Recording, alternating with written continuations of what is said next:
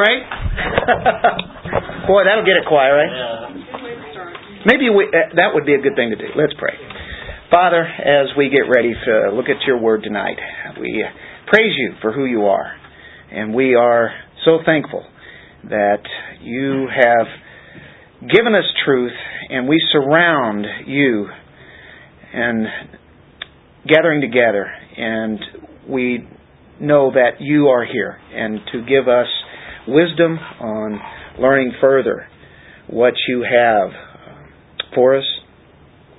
Thank you for this week that you've given us. Thank you that, Lord, we can praise you and honor you. We have that great opportunity. And in the midweek where we get refreshed from your word and just being able to fellowship with each other. What a precious time it is. In Jesus' name, amen. So we're in 2 Peter chapter 3. We are going into the last chapter of this 2 Peter. The final words of the great Apostle Paul, I think, and I say Paul, I know we're in Peter, but whenever Paul was writing to Timothy, in 2 Timothy, one of the last things that he said there was he was dealing with identifying with Christians who love his appearing. And in 2 Timothy chapter 4, verse 7 and 8, in his last days I have fought the good fight, I have finished the course, I have kept the faith. What a thing to say, right? In the future there is laid up for me the crown of righteousness, which the Lord, the righteous judge, will award to me on that day, and not only to me, but also to all who have loved His appearing. Anybody that's a Christian loves His appearing, that He's coming back for us. True believers love the appearing of Christ. That's our hope. That's our desire. That's our ultimate goal is glory. And we'll get to experience that soli Deo Gloria, glory of God alone. We also will be in glory with Him and glorified. The second coming of our Lord, I think that's one of the greatest, maybe the greatest motivator there is for us. Regardless of what times we have to deal with, things we go through, the joy that we have is because we know that this is just a passing moment. Not even a moment, really. It's just a short little time compared to eternity. The great motivator for not only our joy, but our service, ministry. How about our holiness? I think we looked at that in 1 Peter, where it talked about the second coming of Christ, and then he dealt with the topic of holiness. And so as we become more and more like Christ here, we look to that day where we'll be just like Him. When He comes back to gather His own to Himself. We look to that. At the same time, while He's doing that, the ones who are wicked, He will send to judgment. So He comes to set up His kingdom, but He also will come and make a judgment upon the ones who are not believers. Eternal righteousness is what we look to. And I think it's very crucial because our faith culminates in all that. But I do want to say, Satan works very diligently to deny the second coming of Christ, to deny future judgment. So you have on the second coming, and then we deal with judgment. They're both there. We've been dealing with false teachers. False teachers deny Christ's return. False teachers will deny judgment of God. They'll deny that there is a hell. Most cults don't have place for a hell. Have you ever noticed that? Isn't that interesting? And usually, many of them don't believe in a return of Christ, at least in the personal bodily return that we have.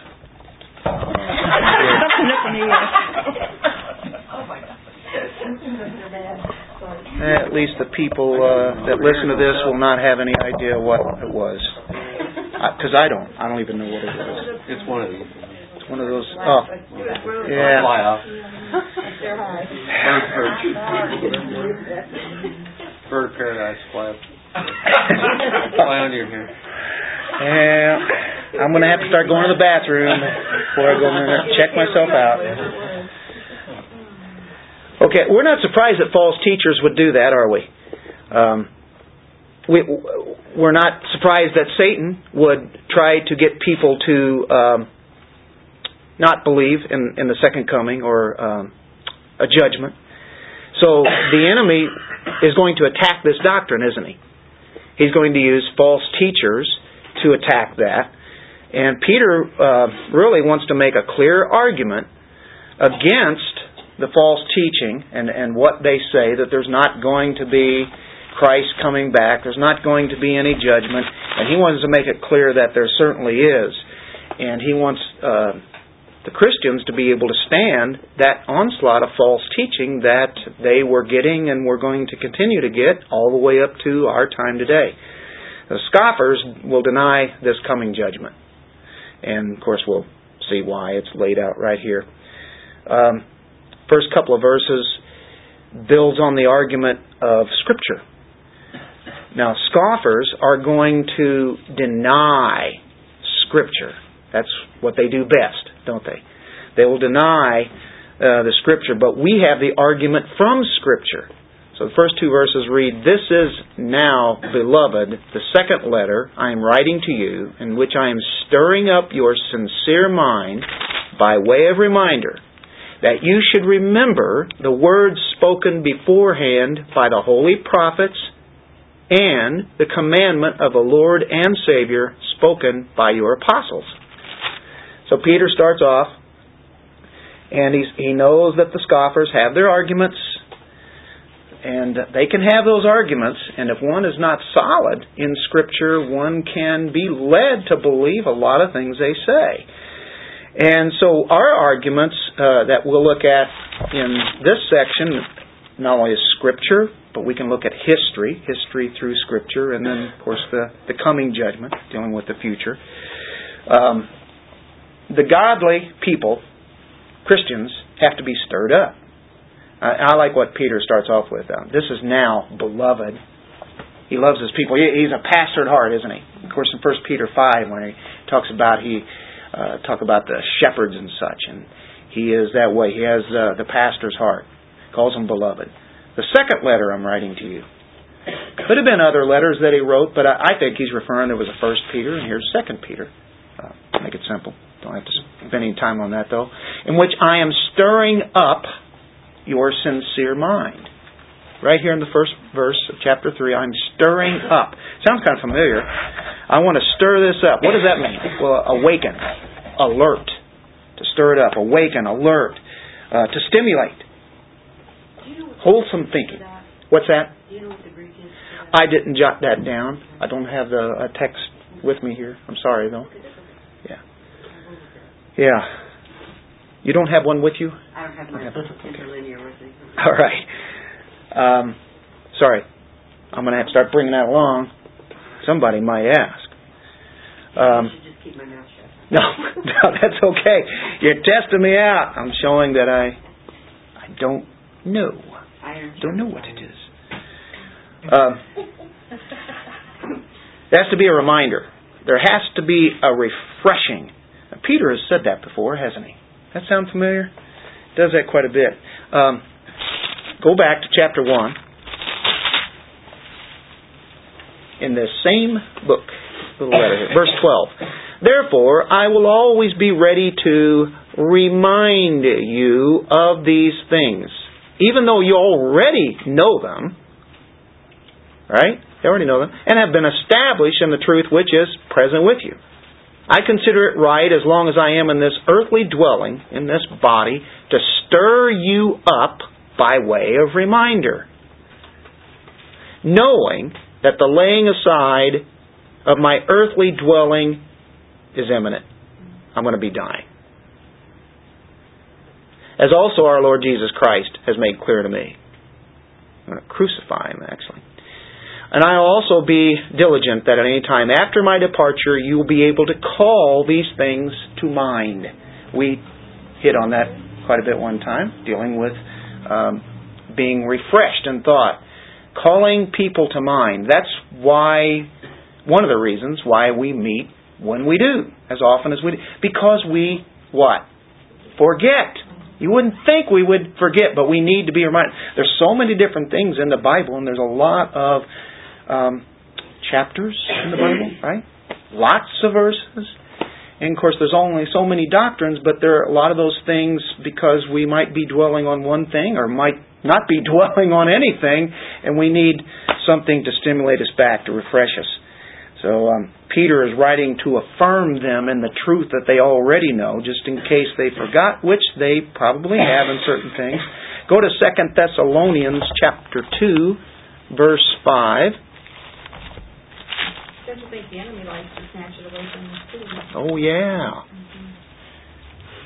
Now, Paul said this too.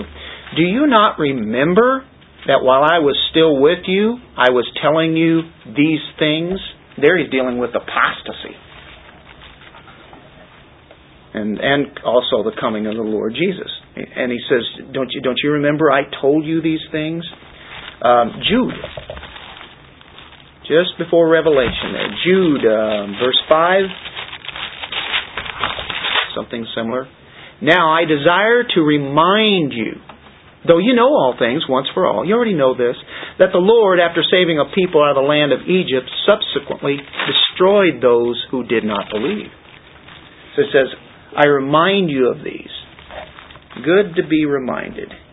The implication, I think, in our 2 Peter passage is saying that not only do we need to be reminded but that we don't need necessarily new things. We need the old truth of the gospel, which is always there. There might be new, fresh insights. We're always looking for those. We like those. That's just growing in grace and knowledge. But as far as the doctrine, the very teaching of the Word of God, it's the same thing that's always been around. Truth. Why that is so refuted. It can't be any clearer than that. Yeah. I mean, those who do not believe are going to be destroyed. Well, it just clears the bell. Yeah. But so many people can't buy that, can they? So, reminded of old truths, we tend to forget. Romans 12:2 says, "Be transformed by the renewing of your mind." Got to stay in it. Stay in it. Keep at it. Don't get weary. Stay in that word. All right, very important. John Calvin, I think, had a really good comment on this out of his commentary. And I think it rings true to us. That even the godly, who have some degree of biblical learning, will become dim and mentally rusty, you like that, if they do not receive these constant reminders and warnings. We can become dim or rusty. Have you ever become rusty on certain things? Oh my, I haven't been in that book in a long time. Might be something way back in the Old Testament, might be something in the New Testament, and it might have been, you go, oh my, it might be 7 years ago since I read that, But he says, dim, mentally rusty. If they do not receive these constant reminders and warnings. And so the church needs faithful teachers to impress the truth on the memory of their hearers, just as Peter is doing here. So I think that calls to mind of what we are to do. Stay in the Word. Be taught the Word. Continue to grow, as Peter will say in this chapter right at the end. Sincere mind is the next phrase there. Stirring up your sincere mind. Sincere is a word here that is kind of opposite of what the characteristic would be of false teachers that we had looked at last week. And you remember it, I think it's verse 20, chapter 2. For if after they have escaped the defilements or the corruption, all that aura in the world, all the things that are wicked and evil, those defilements, it's impure, right? It's corrupt. In this sense, the sincere mind is the opposite. It's uncontaminated, is the idea of that word. Uncontaminated by our enemies. Pure, unmixed. So the sincere mind is a pure mind. I'm stirring up your pure mind. I want to stir that up, that redeemed mind that you have. I want to get it going, all right? Get the cobwebs out of there. Shake those things loose. But a pure faculty for spiritual discernment. Being able to discern what is true, what is right, what is good. A sincere mind. Pure-mindedness. And then, he tells you how.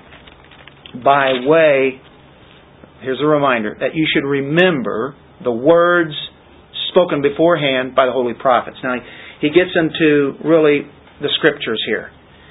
And the words by the holy prophets will take you back to the Old Testament. And then he talks about that, and that was beforehand. And then the commandment of the Lord and Savior spoken by your apostles. Guess what that would be? The New Testament that was being written at that time and being put together. But the Old Testament, he said, you need to remember the words that were spoken beforehand by the prophets. Beloved, the Old Testament, the ones that Jewish people were so familiar with. You need to go back. You need to be refreshed in the Old Testament. The Old Testament is inspired by God, New Testament inspired by God, and the Old Testament has a lot to say about final judgment. And that's really the topic of where he's pushing to. Would you say that the Old Testament has a lot of judgment in it? Would you say that's why a lot of people don't like the Old Testament? Because it's a lot of the wrath of God. And that kind of differs from people's idea of who God is, because He's a loving God in the New Testament, so therefore they don't like the Old Testament. But I found that can't have one without. Did you get it there, Bob? Yeah. What? Can't you read it? I can read it, but I can't pronounce it. But it's Diagyro. To arouse fully, to awaken. That stirred word that Barb was asking about. Diagyro probably is a better way to say it, but yeah, to arouse. But it's, you mind if I write it on here? That's the word stir up, right? To arouse. To wake out of sleep, I think I saw another definition there. Wake out of sleep, yeah. arouse in general, stir up. Put it down there. There we go. See, we don't need to bring our text in here. We can just look it up, right? Just say, Bob, pop that up, and within a minute, probably be there. When you're sitting around Zach, my son, right? He used to have the laptop. Now, but if you have any question that you wanted to ask, I wonder how old that guy is, and boom, he's over there going like this. In about 5 seconds, he goes. Then he'll tell you. Old Testament. You're going to read about coming judgment constantly. And we're not going to go through all of them because we would not have enough time. By the rest of the week, we probably wouldn't. But let's go to Psalm chapter 50, verse 1.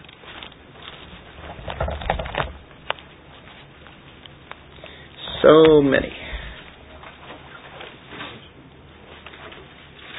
We're going to start at verse 1. Matter of fact, this first verse here might sound familiar like a song. The mighty one God, the Lord, has spoken and summoned the earth from the rising of the sun to its setting. Out of Zion, the perfection of beauty, God has shone forth. May our God come and not keep silence.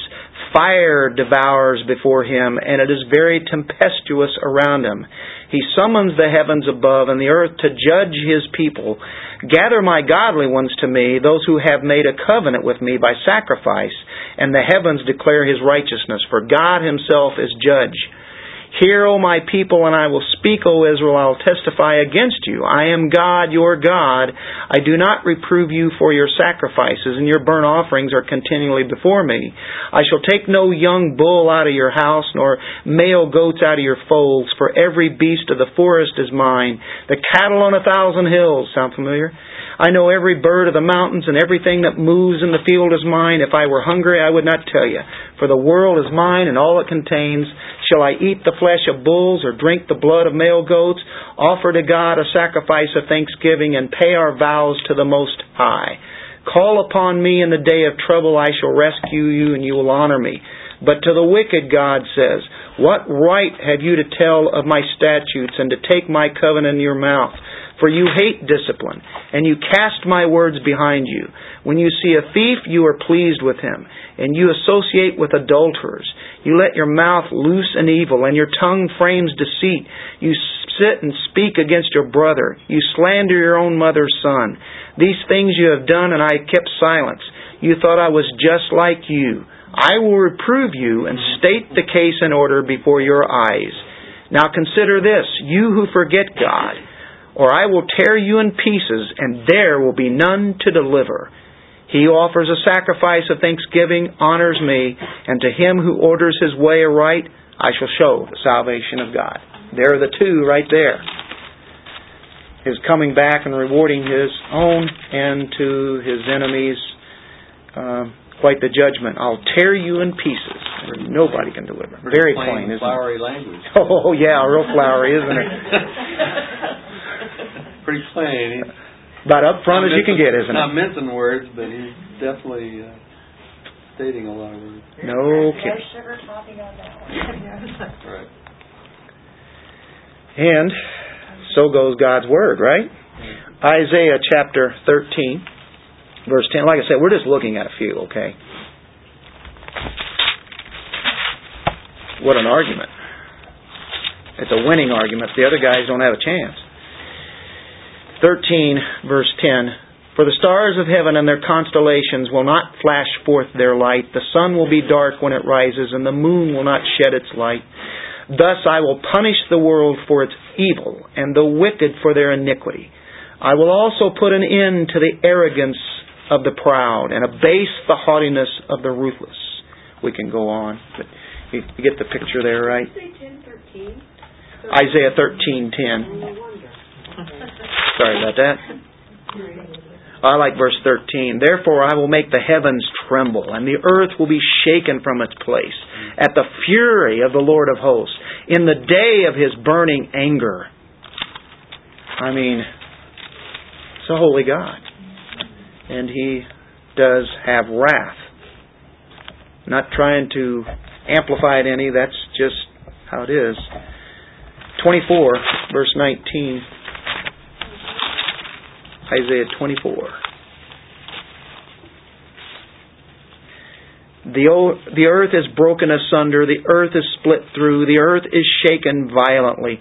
The earth reels to and fro like a drunkard, and it totters like a shack, for its transgression is heavy upon it, and it will fall, never to rise again. So it will happen in that day that the Lord will punish the host of heaven on high, and the kings of earth on earth. They will be gathered together like prisoners in the dungeon, and will be confined in prison, and after many days they will be punished.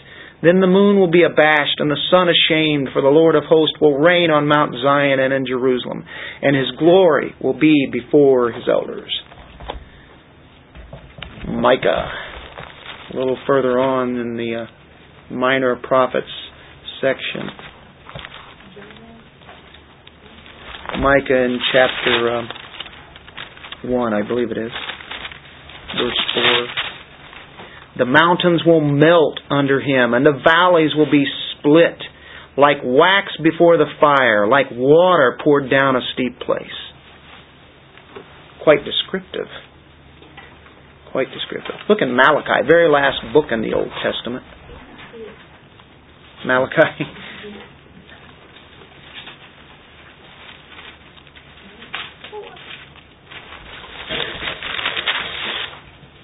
Zach, who was responsible for naming Malachi?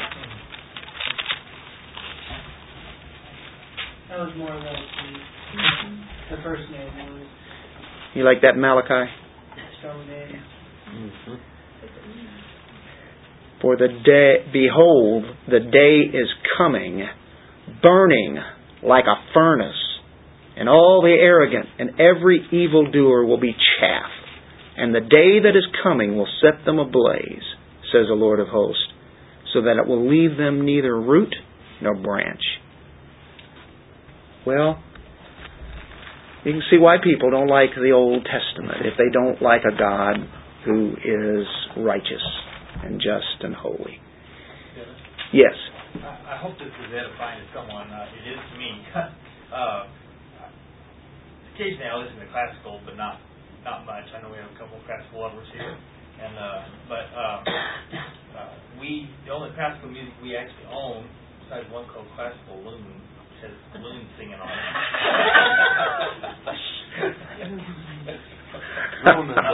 It handles Messiah. And I like to listen to that at different times of the year. And next to the Hallelujah Chorus, my favorite one is number 6. Or movement 6. There's a movement in there, I guess. And anyway, it's who shall abide the day of his coming.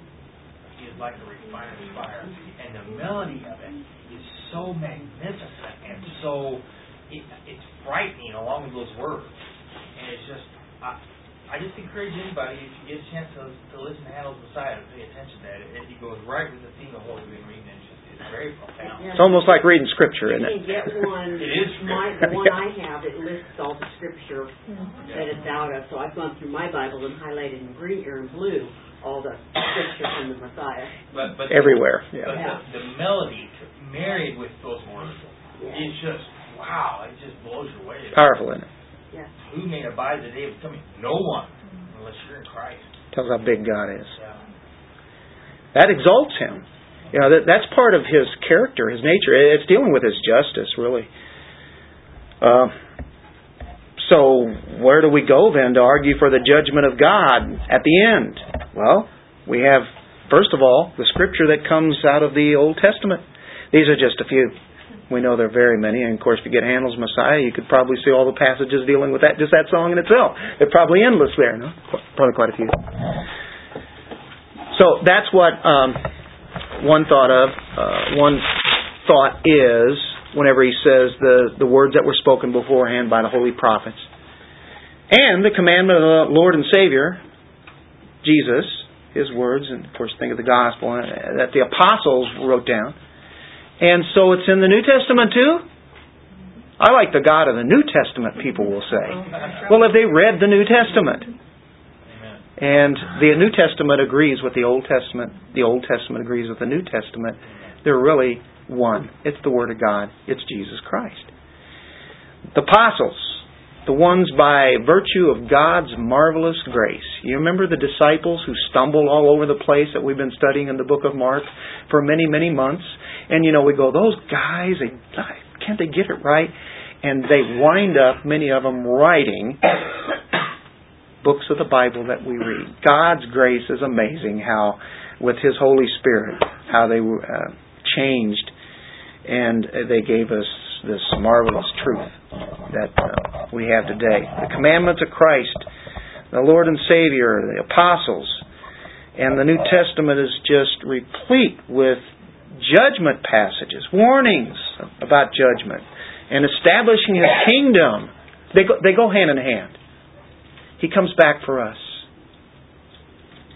so that we can be with Him. But for the others, He has to judge. It's kind of should make us go to our knees in thanksgiving, but it also should drive us to prayer for the ones who are lost, really. To know this. What's that? Frank Sinatra claimed to live by the Sermon on the Mount. He didn't read the passage about the foolish man's sin. He built his house on the sand. In the very Sermon on the Mount, he claimed to live by. And then he would sing, I did it my way. That's sad. Do you know how many books are in the New Testament? How many guys would say? 27. Out of those 27 books, 23 out of the 27 books mention judgment and the second coming. 23 out of 27. Not bad, right? Now, out of those 4 that are not in there, you go, why aren't they in there? Well, for one thing, 3 of the 4 are only 1 chapter long. Philemon, 2 John, 3 John. And the 4th doesn't necessarily speak specifically about the second coming, but it's kind of there, though, too, and it's in Galatians 1. And it says that, and so you could actually put it in there, but it's implied. It says that Christ gave Himself for our sins that He might deliver us out of the present evil age. So, implying it. 260 chapters in the New Testament. 260, okay? You know how many references there are to the second coming? 260 chapters. There's 300 references to the second coming that are explicit. So that's averaging at least one or more a chapter. Almost every chapter. I mean, you can average that out. That's pretty incredible, isn't it? There's a lot to say about that. It tells us that He'll come in the clouds, He'll come in the glory of His Father, He'll come in flaming fire, He'll come with power and great glory, He'll come with a shout, He'll be accompanied by angels, He'll be with the saints, He will come unexpectedly, He will come as a thief, He will come as lightning, He comes to complete the salvation of the saints, to be glorified in the saints, to be admired in the saints, to bring delight to hidden things of darkness, to judge, to reign, to destroy. Now that's the first argument that we have here. The Old Testament, the New Testament. That's a pretty good place to start with, right? If somebody says they're a believer in Jesus Christ, and yet they say, oh, He's not coming back. He never has come back before. Why would you believe that now? He's just coming in a nebulous spiritual way. He's not really going to come back in a body. He's come back in our hearts. That's the kind of stuff that they will say. But we know that we're moving towards that in verse 3, verse 4. Where's the promise of His coming? Right? Oh, boy. We have plenty to look at there. The Old and New Testament. Pretty good argument. That's probably really all you need. But Peter says, I've got more. First of all, we'll see that when we go into verse 3 now. Know this, first of all. Okay, no, this is important. Know this. I want you to know this. That in the last days, and of course the last days started when? Time of Christ. During the times of the apostles there. That's the last days. Christ resurrected. We've been in there. That's the last days. Mockers will come with their mocking, following after their own lust, and saying, where's the promise of His coming? For ever since the fathers fell asleep, all continues just as it was from the beginning of creation. For when they maintain it, it escapes their notice that by the Word of God, the heavens existed long ago, and the earth was formed out of water and by water, through which the world at that time was destroyed, that being flooded with water. Now we're going into an argument that we have, but we're going to look at their arguments as we're looking at our argument. Our first argument was Scripture, Old Testament, New Testament. Now, their arguments, they attack biblical truth. Calvin, I think, rightly pointed out that you cannot take away the promise of Christ's return without destroying the very core of the gospel. That's how important the second coming of Christ is. You think of the virgin birth, the authority of Scripture, the death, burial, resurrection of Christ. Many things that are, at the heart, His atonement for us. Those are very important. That lies right at the heart of what we believe. So when you take away what we so look forward to, what do you have? You don't have the gospel any longer. It's all part of this gospel story. Power of Christ is brought to nothing. The whole of Christianity. It's not there. It's gone. So what does Satan do? He aims directly at the throat of the church, and he goes on the attack of this whole thing about the coming of Christ. Why did Christ die and resurrect? So that He could come again and redeem us to glory. Not just to have a life here that is spiritual and good in Christ, but it goes much further. Look in 1 Thessalonians chapter 4. The early church, they expected Christ to come back at any time. Whenever is fine. But I think probably all throughout the ages, we know it's very possible that Christ can come back. Nice to think about, isn't it? 1 Thessalonians 4, verse 15, I believe is what it is. For this we say to you by the word of the Lord, there we go, that we who are alive and remain until the coming of the Lord will not precede those who have fallen asleep. Paul might be possibly saying, hey, I think he could come back at any time. He could come back in my lifetime. We say that we who are alive right now, that's the people that he's talking about, will not precede those who have fallen asleep. We, and he could be including the rest of the church on through too, but it's very possible he's thinking that Christ could come back in His time. He didn't know. Nobody knows. But that's quite the thought, of knowing that the early church looked for Him possibly coming back. We know the apostles were wanting the kingdom to start even before Christ had ascended. But it wasn't then. It's not you to know that time, he says. But people have been waiting. And they wait. And they wait.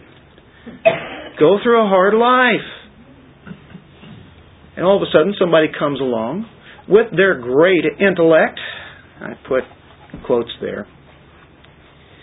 And they start saying, what makes you really think that He's going to come back? He hasn't come back. It's been 2,000 years since He was here.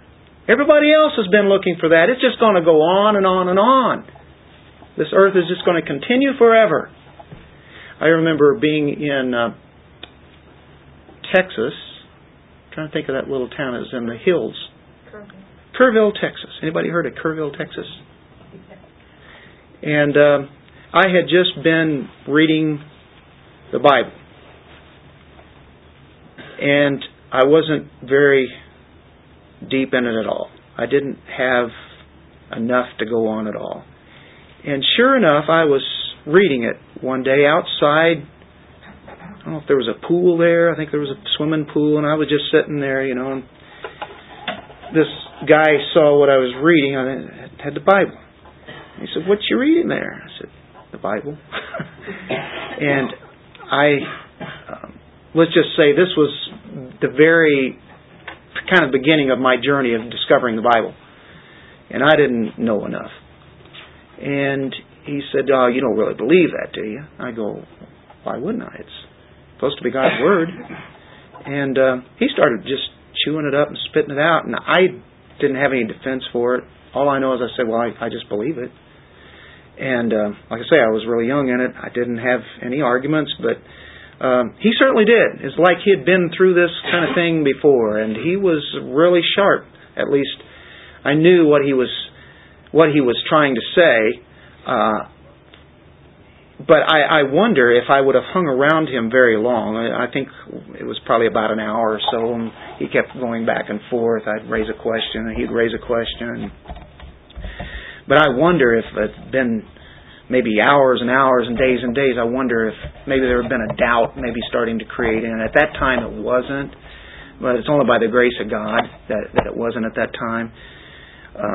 But it's people like that can start making you think, well, yeah, how do I know that this really is the Bible? You start getting those little things like that. Have you ever had those? How do I really know Jesus was really here? How do I know He really resurrected?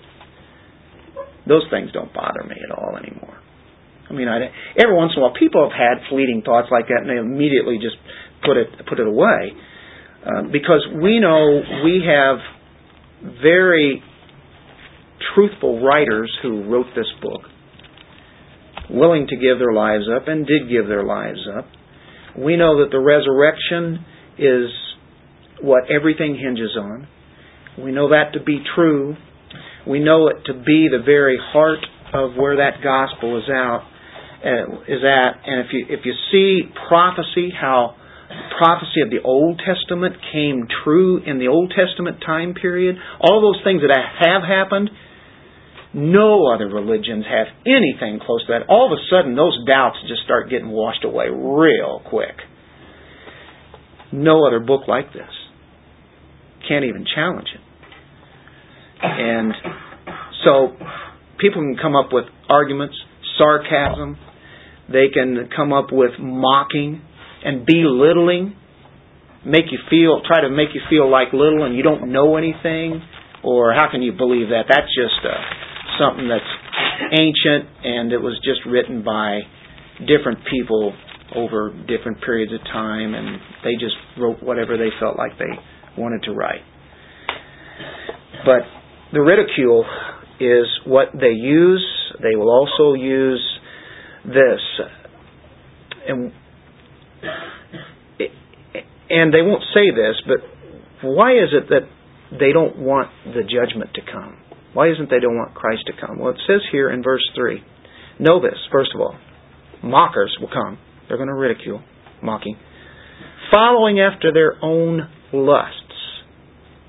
In their own minds, this is why they don't want a judgment. They don't want a God over them because they have their own immorality.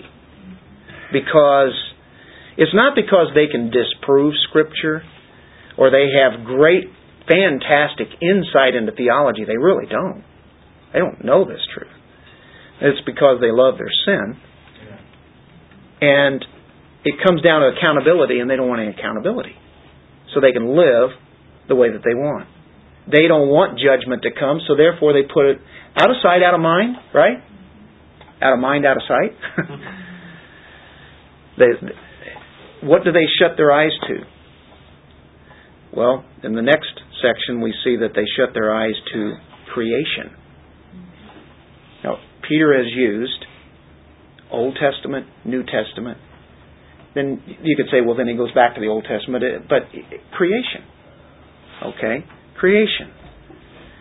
And then they'll use the argument of uniformity, such as whatever is now is the way it's always been. And God hasn't ever judged.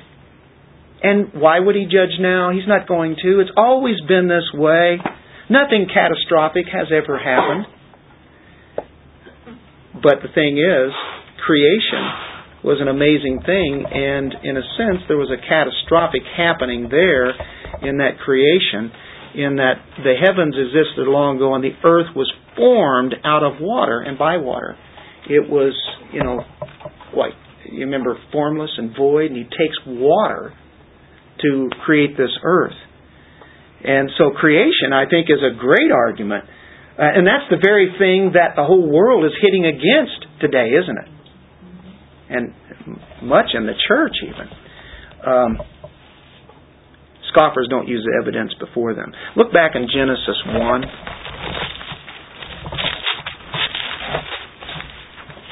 Right from the very outset, God discloses, reveals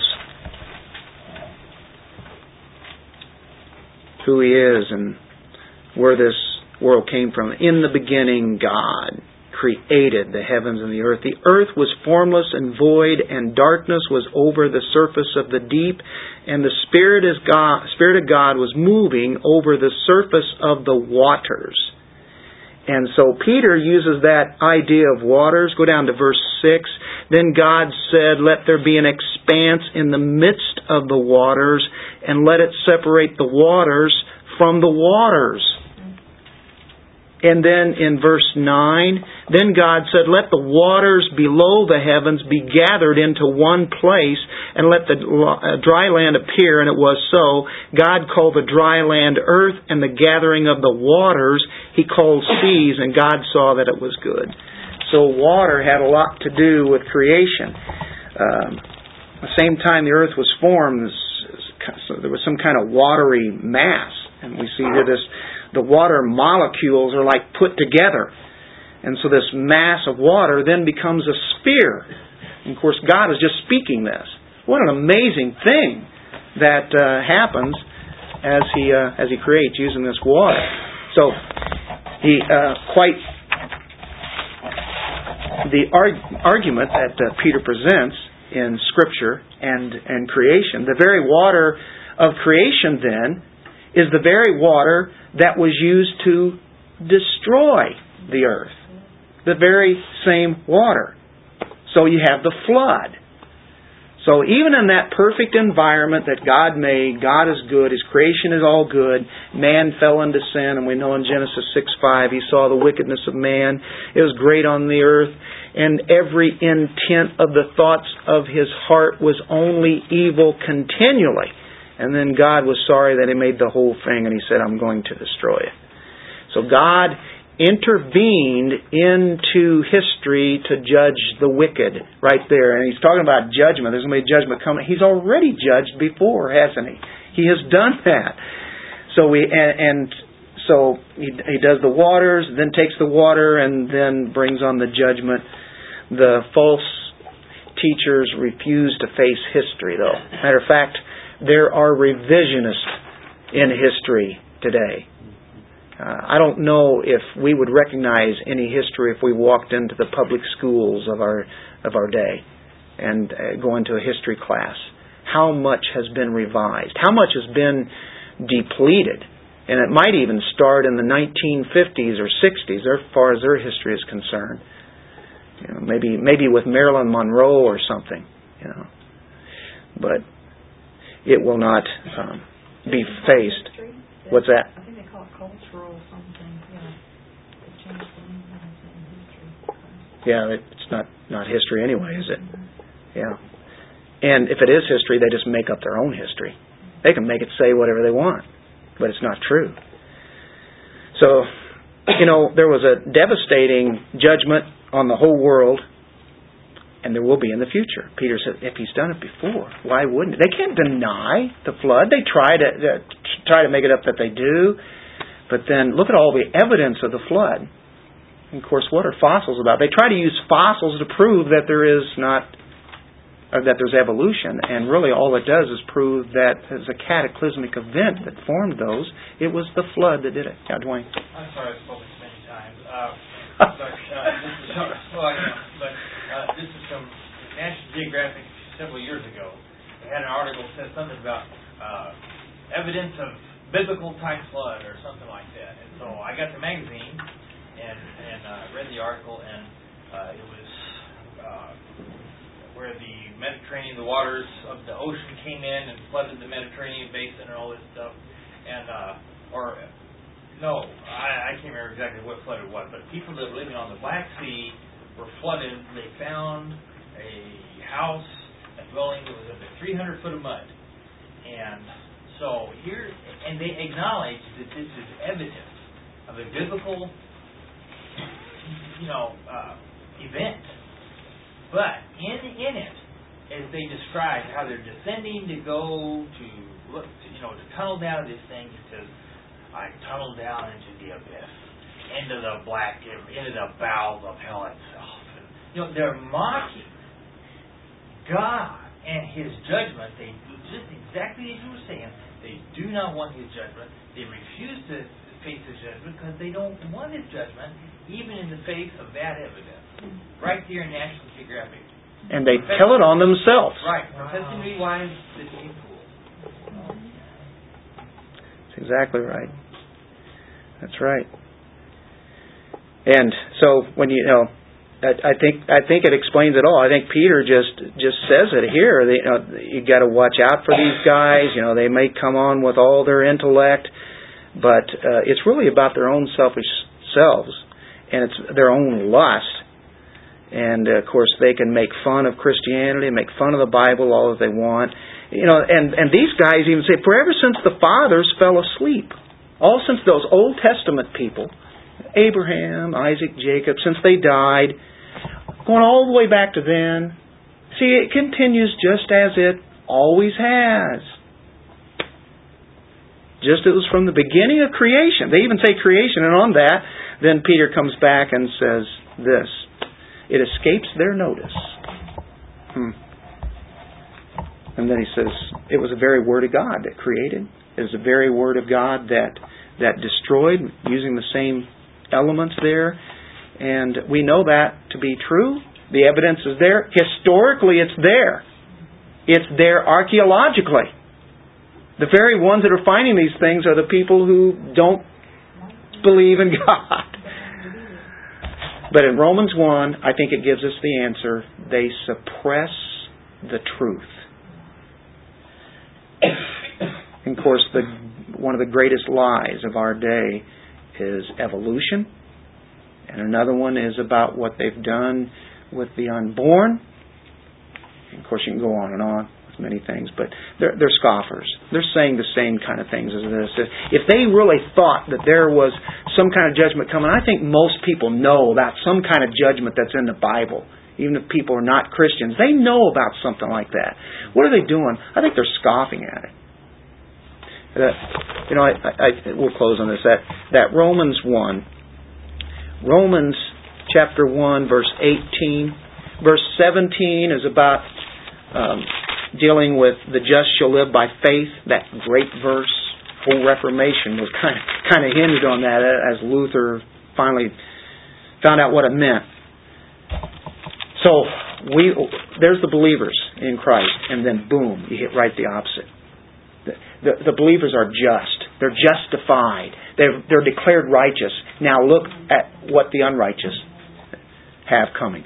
For the wrath of God is revealed from heaven against all ungodliness and unrighteousness of men who suppress the truth in unrighteousness. Because that which is known about God is evident within them, as we were just talking about, right, Dwayne? For God made it evident to them. For since the creation of the world, there we go with creation, Paul's using that too, His eternal power and divine nature have been clearly seen, being understood through what has been made, so that they are without excuse. Enough said.